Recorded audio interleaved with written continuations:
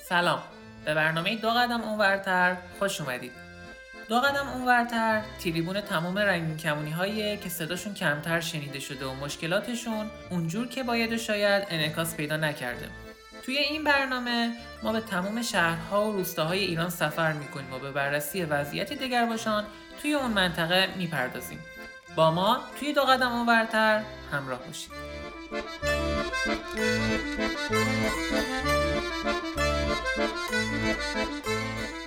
در 41مین قسمت از برنامه دو قدم اونورتر به بررسی جنبش‌های مرتبط با حقوق جامعه LGBTQ در آلمان میپردازیم.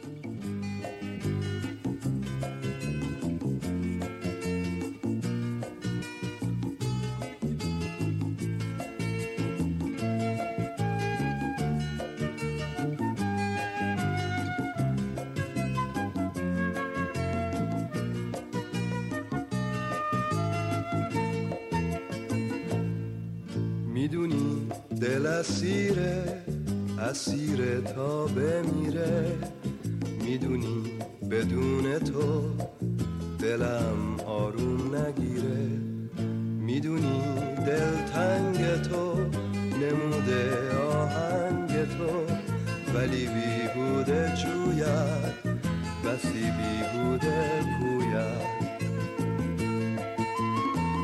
به من بگو بی وفا حالا یاره که هستی، خزان عمرم رسید نوبهار که هستی، میخوام برم دور دورا دلم طاقت نداره، دست غم تو داره روزامو میشماره.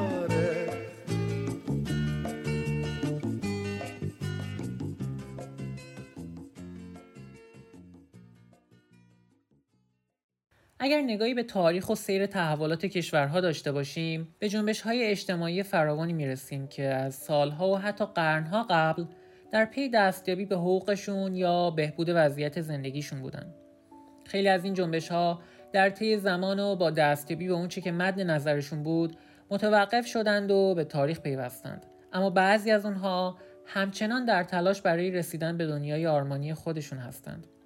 از جمله معروفترین این جنبش‌ها در جهان میتونیم به جنبش حقوق مدنی سیاه‌پوستان آمریکا، جنبش ضد آپارتاید در آفریقای جنوبی، جنبش حق سخت جنین برای زنان و جنبش میتو یا منهم اشاره کنیم.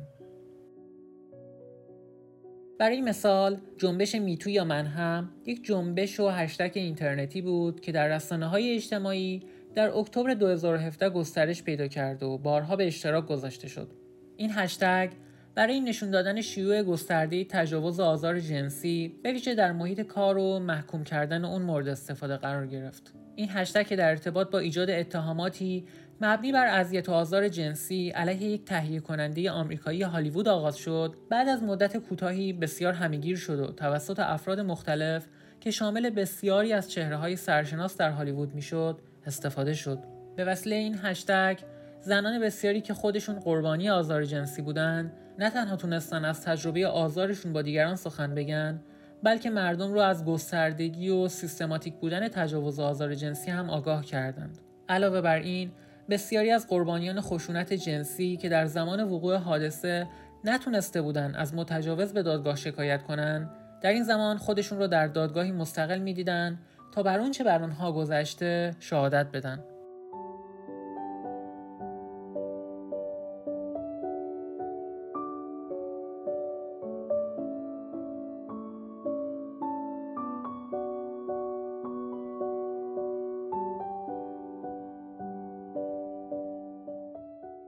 اما یکی از مهمترین کوشش‌های برابری طلبی و رهایی بخشی در تاریخ بشر که هزینه‌های جانی و مالی بسیاری رو برای اعضای اون به همراه داشته، جنبش حقوق جامعه LGBTQ. برای سالهای طولانی حکم شکنجه و مرگ، زندان‌های طویل المدت، محرومیت از خدمات اجتماعی و حقوق شهروندی، تبعیض و طرد اجتماعی و به حاشیه رانده شدن، مجازات کسانی بود که به نحوی اقدام به آشکار کردن گرایش جنسی یا هویت جنسیتی خودشون می‌کردند. به همین خاطر بود که بسیاری از اعضای جامعه LGBT از بیم به حاشیه رانده شدن و انگ اجتماعی چاره‌ای جز پنهان کردن گرایش جنسی و هویت جنسیتی خودشون نداشتند، که البته این گروه هم بعدها خود قربانی ازدواج اجباری، افسردگی، بیماری‌های روانی و سایر مشکلاتی شدند که از پنهان کردن خود واقعیشون نشأت می‌گرفت.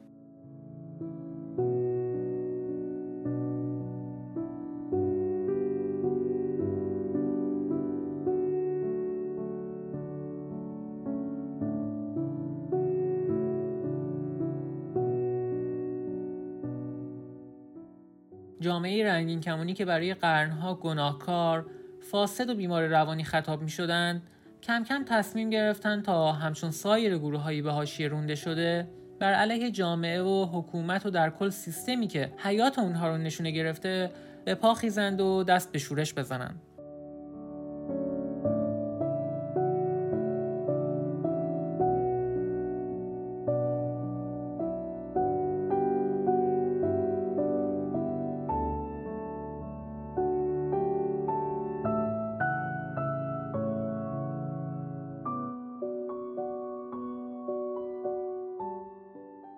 اما نمیتونیم به مبارزات جامعه رنگین کمانی در هر جای دنیا بپردازیم بدون اینکه اشاره‌ای به شورش استونوال در آمریکا داشته باشیم، چرا که به عقیده تاریخ‌نگاران شورش استونوال نماد مقاومت جامعه کویر در برابر ساختارهای تبعیض‌آمیز زمان بود و الهام بخش جنبش‌های مشابه در سراسر دنیا.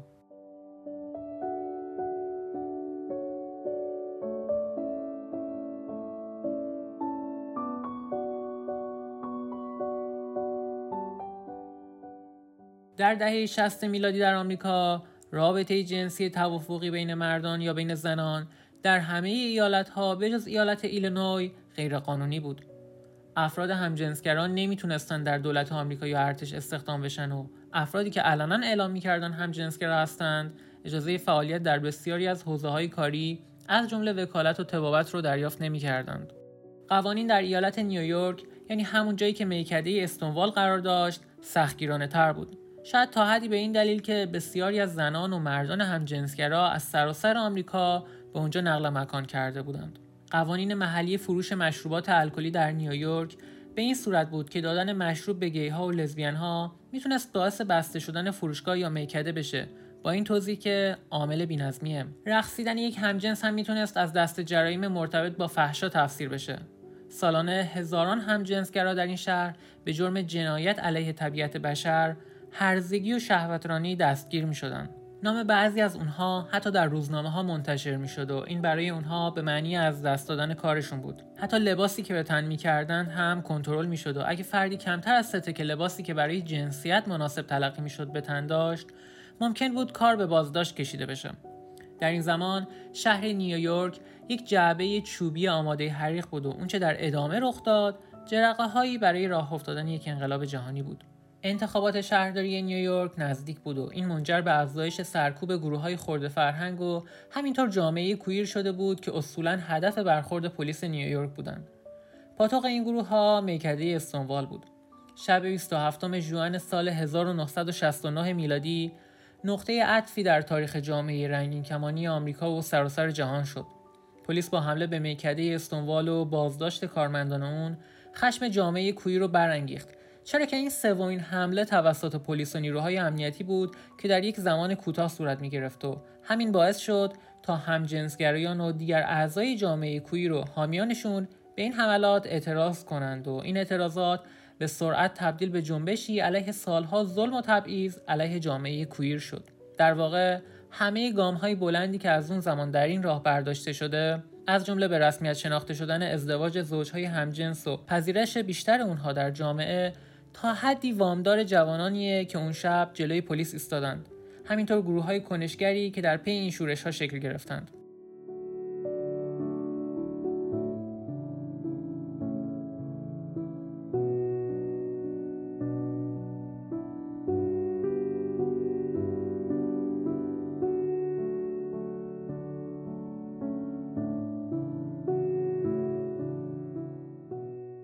اتفاقات میکده استونوال در تاریخ مبارزه برای حقوق همجنسگرایان حکم همون لحظه‌ای رو داره که یک زن سیاه‌پوست به نام روزا پارک از دادن صندلی خودش در اتوبوس به یک فرد سفیدپوست خودداری کرد.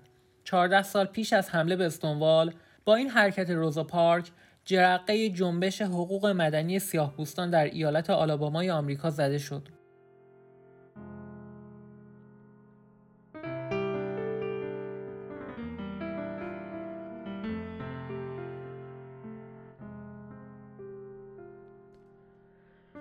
بارون بارونه زمینا تر میشه، گل ساجونم کارا بهتر میشه، گل ساجونم تو شالی زاره برنج میکاره، میترسم به جات طاقت نداره، طاقت نداره.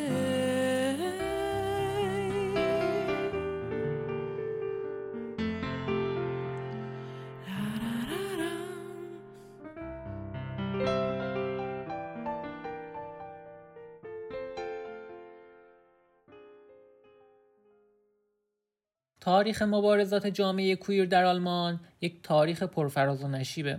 تحت تعقیب قرار دادن همجنسگرایان در تاریخ آلمان دارای یک سابقه و سنت قدیمیه. از آغاز تاریخ مسیحیت این سنت با سرکوب، کشتار، تبعیض و خشونت علیه همجنسگرایان مرد به عنوان اتهام سدومی همراه بوده.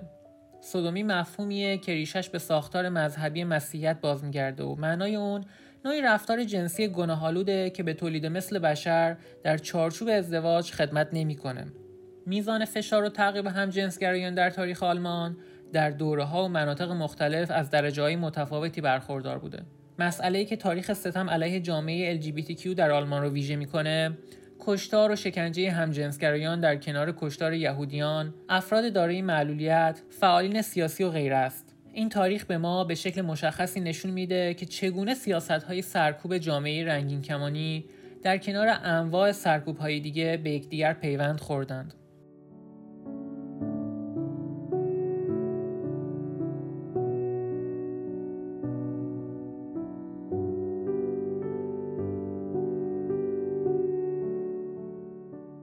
اما برای بررسی بهتر تاریخ کویر در آلمان باید به حدود 150 سال قبل به زمان تأسیس نظام رایش سلطنتی آلمان برگردیم. در اون زمان اصل 175 به سند قوانین جزایی این کشور اضافه شد که رابطه جنسی بین دو مرد رو جرم انگاری می‌کرد. بدین ترتیب در نقاطی که تحت تسلط رایش بودن، کسانی که به دلیل روابط همجنسگرایانه دستگیر می‌شدن، مجازات 6 ماهه حبس در انتظارشون بود.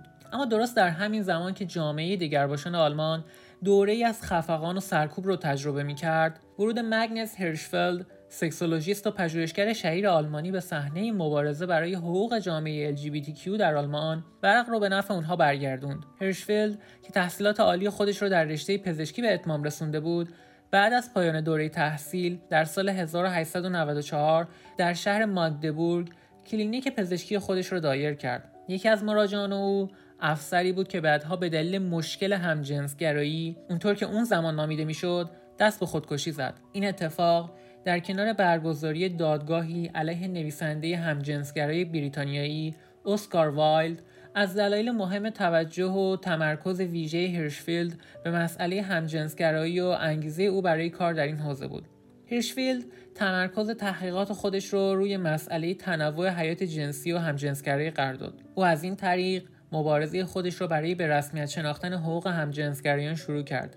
هرشفیلد در راستای اولین تلاش‌های خودش برای جرمزدایی از همجنسگرایی درخواستی رو به پارلمان وقت آلمان برای برچیدن اصل 175 ارائه داد، گرچه در نهایت موفق به تغییر این اصل نشد.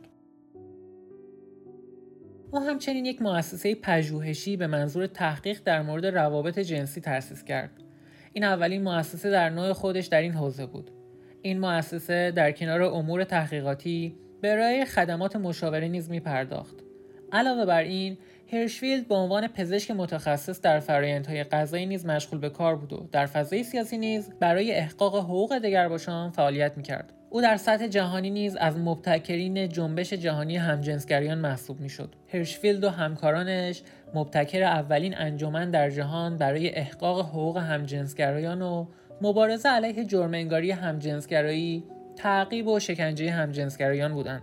گرچه نظریات او در مورد روابط جنسی و سکس در فضای معاصر قابل بحث و چالش برانگیزه، اما در فضای اون روزها این نظریات به طور بی همتایی پیشرو و تابو شکنانه بودند. هرشفیلد تنها به تحقیق و انتشار این مباحث اکتفا نکرد.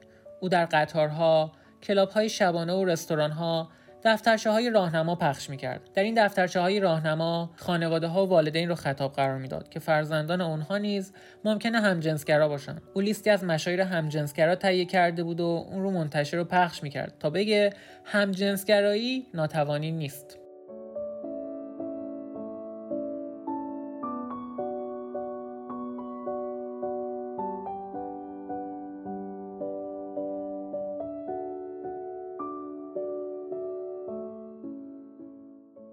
در سال 1930 و کمی پیش از به قدرت رسیدن نازی‌ها در آلمان، هرشفیلد تصمیم گرفت آلمان رو به قصد یک سفر دور دنیا ترک کنه. اما بعد از اولین اقدامات خرابکارانه نازی‌ها، او دیگه به صورت رسمی در شرایط طبیعی در پاریس زندگی می‌کرد. در سال 1933 نازی‌ها به مؤسسه او در برلین حمله کردند و مجموعه عظیمی از کارهای منتشر شده او و کتابخونه‌اش رو به آتش کشیدند. تلاش او برای برپایی مؤسسه دیگه‌ای در پاریس ناکام موند.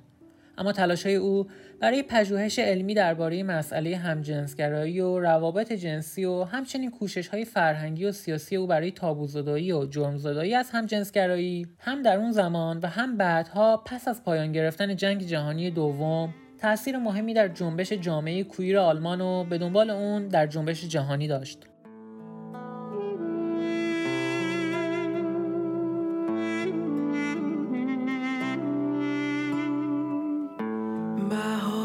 دلکش رسید و دل به جا نباشد،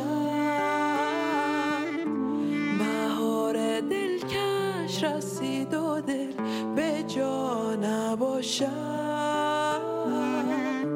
از آن که دل بردمی به فکر ما نباشد، از آن که دل بردمی به فکر ما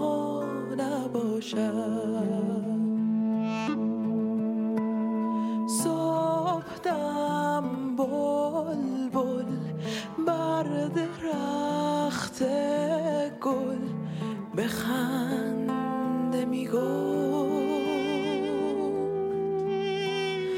نازنینان را محجبینان را وفا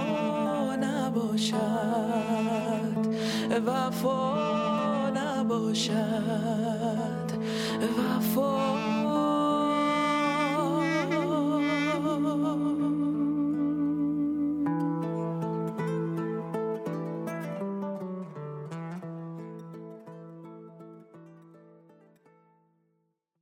بعد از به قدرت رسیدن هیتلر و سلطه نازیسم در آلمان، گشتاپو و نیروهای امنیتی اس موج جدیدی از تعقیب همجنسگرایان رو رقم زدند. در این زمان سیستم قضایی حزب نازی در جهت تشدید مجازات روابط بین دو همجنس با تغییر اصل 175 قانون جزایی در ابتدا مجازات 6 ماه حبس رو به 5 سال تغییر داد و بعد از اون با اجرای تغییرات مجدد در سال 1935 مفهوم فساد جایگزین مفهوم فساد ضد طبیعت شد. این به اون معنا بود که از این پس هر رابطه‌ای میان مردان که یک ماهیت خوشگذرانه و یا حاوی لذت داشت تحت لوای قانون فوق قرار می‌گرفت.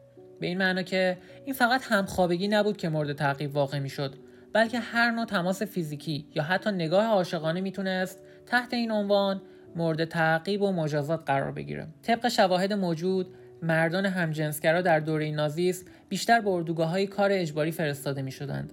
در اونجا به سینه اونها سنجاق‌های صورتی نصب می‌شد که در واقع نشونه‌ای دال بر این بود که به علت همجنسگرایی به اردوگاه‌های کار اجباری فرستاده شدند. بر طبق آماری که از مدارک و اسناد زمان رایش سوم باقی مونده، صدها هزار مرد در اون دوره در ارتباط با همجنسگرایی مورد تعقیب و دستگیری قرار گرفته بودند. تنها در برلین حدود 17,000 مرد بازجویی شده بودند. تعداد مردان همجنسگرایی هم که به اردوگاه‌های کار اجباری فرستاده شده بودند بین 5 تا 10,000 نفر تخمین زده میشه.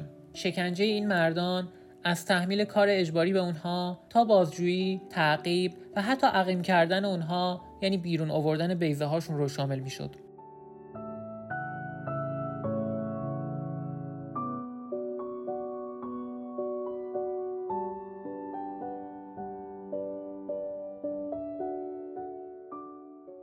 با پایان جنگ جهانی دوم، سقوط حزب نازی در آلمان و تقسیم این کشور به دو بخش شرقی و غربی، تغییرات قانونی به نفع جامعه LGBTQ آغاز شد. جمهوری دموکراتیک آلمان یا همون آلمان شرقی با رویکردی سوسیالیستی در بلوک شرق دنیا مرزهاش رو با آلمان غربی مشخص کرد. در این دوره بسیاری از قوانین برجای مونده از آلمان نازی به تعلیق در اومدند یا برچیده شدند. از جمله این قوانین قانون جرم‌انگاری همجنسگرایی بود. آلمان شرقی جرم‌انگاری هر نوع عمل همجنسگرایانه رو در سال 1950 لغو کرد. اما اصل 175 پیش از نازیسم رو به قوت خودش باقی گذاشت و روابط جنسی مردان رو بر مبنای اون جزء جرایم جنسی تلقی کرد. این قانون از سال 1957 دیگه صورت اجرایی نیافت و لغو شد. با این حال بند ای اصل 175 به قوت خودش باقی موند. در این بند تنفروشی مردان و تحریک جنسی کودکان زیر سن جرم‌انگاری شده بود. دادگاه عالی برلین در ادعای خودش این بند رو یک ایده مترقی میدید که فضای رشد سالم نوجوانان رو فراهم میکنه.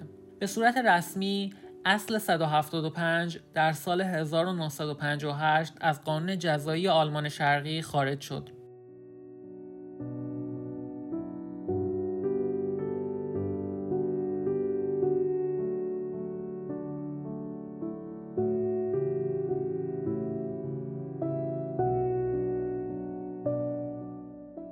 جمهوری فدرال آلمان یا آلمان غربی از همون ابتدای تأسیس همجنسگرایی را عملی غیرقانونی و مجرمانه اعلام کرد. جرم انگاری همجنسگرایی در این بستر نیز با استدلال‌های مشابهی صورت پذیرفت. استدلال‌هایی در رابطه با مسئله پدوفیلی و رشد سالم کودکان زیر 18 سال یا استدلال‌هایی در جهت توضیح قانون عفت عمومی. به طور مشخص نه تنها سیاست بلکه قوه قضایی آلمان غربی تا دهه‌ها پس از جنگ جهانی دوم در جرم نگه داشتن همجنسگرایی نقش بسزایی داشت.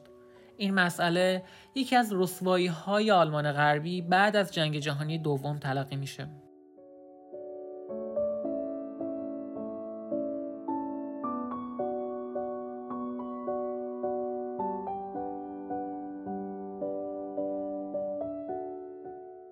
اما حرکت‌های جنبشی حول محور جامعه رنگین کمانی در آلمان از سالهای آغازین دهه 60 شروع شدند. نکته قابل توجه اینه که آغاز این تحول از سینما آغاز شد. فیلم این همجنسگران نیست که منحرف است، بلکه شرایطی که او در آن زندگی می‌کند 15 آگوست 1971 در جشنواره فیلم برلین اکران شد. بحثایی که این فیلم ایجاد کرد منجر به سازماندهی و تشکیل گروهی به نام اکسیون همجنسگرایان برلین غربی شد. اکسیون همجنسگرایان برلین غربی متشکل از 40 مرد همجنسگرا بود که اکثریت قریب به اتفاق اونها در اون دوره علیه مرد سالاری فعال بودند. یکی از نقاط تمرکز این گروه مبارزه برای برچیدن بیچون چرای اصل 175 از قانون جزایی آلمان بود. تا سالهای پایانی دهه 70 و بعد از اون که آلمان شرقی و غربی با یکدیگه متحد شدند، صدها گروه و انجمن مربوط به سازماندهی همجنسگرایان و سایر اعضای جامعه کویر حول احقاق حقوقشون ایجاد شد. از سالهای نخست قرن 21 و بعد از تعدیل و اصلاحات قانونی مربوط به حقوق جامعه کویر، هر ساله رژه‌های افتخار در آلمان برگزار میشه. مراکز فرهنگی و انجمن‌های مربوط به حقوق جامعه LGBTQ فعالند و بحث تبعیض‌های اجتماعی، اقتصادی و فرهنگی علیه اونا همچنان داغه.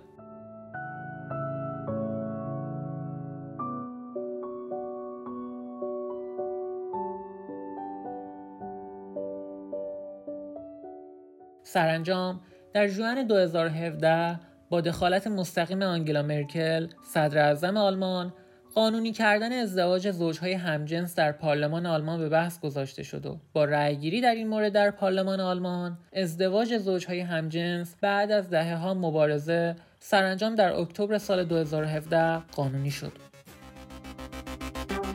طرز نگاهت، اون صورت ماهت، چشمای نازت، دل عاشق نوازت میکشه منو بالا، میکشه منو میبره به رویا، میکشه منو بالا، میکشه منو میبره اون بالا. به پایان 41مین قسمت از برنامه دو قدم اونورتر رسیدیم. ممنونم از شما شنوندگان عزیز رادیو رنگین کمان که تا انتهای این قسمت همراه ما بودید. یادآوری میکنم که شما میتونید برنامه‌های رادیو رنگین کمان رو علاوه بر صفحه اینستاگرام، در کانال تلگرام، اسپاتیفای یا آیتیونز هم بشنوید. همچنین برنامه‌های رادیو رنگین کمان هر شب از ساعت 21 به وقت ایران و 22 به وقت افغانستان از طریق موج کوتاه رادیویی 41 متر فرکانس 76 تا پخش میشه. شما میتونید هر هفته روزهای جمعه شنونده قسمت جدیدی از برنامه دو قدم اونورتر باشید. تا هفته آینده و یک برنامه دیگه، ایام بکام. توی آینه دو چشما قطره‌های عشق منو ببین، توی مرمر نگاهه ماجرای عشق منو ببین، توی آینه دو چشما قطره‌های عشق منو ببین، توی مرمر نگاهه ماجرای عشق منو ببین. طرز نگاهت، اون صورت ماهت، چشمای نازت، دل عاشق نوازت میکشه منو بالا، میکشه منو میبره به رویاها، میکشه منو بالا، میکشه منو میبره اون بالا.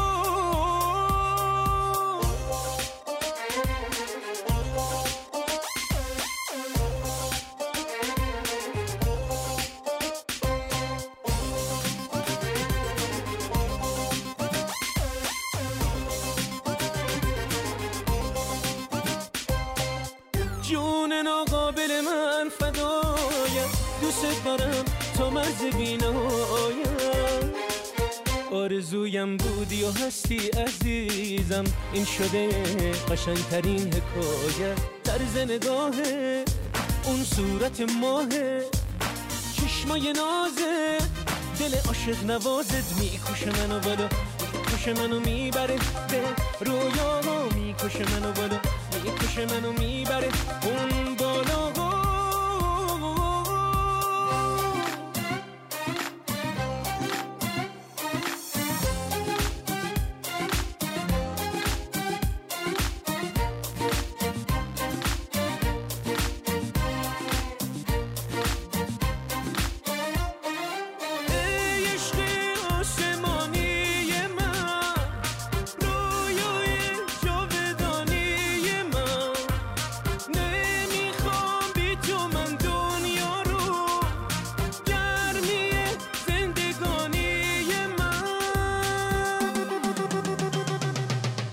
نگاهت، اون صورت ماهه، چشمای نازه، دل عاشق نوازت میکشه منو بالا، میکشه منو میبره به رویاها، میکشه منو بالا، میکشه منو میبره اون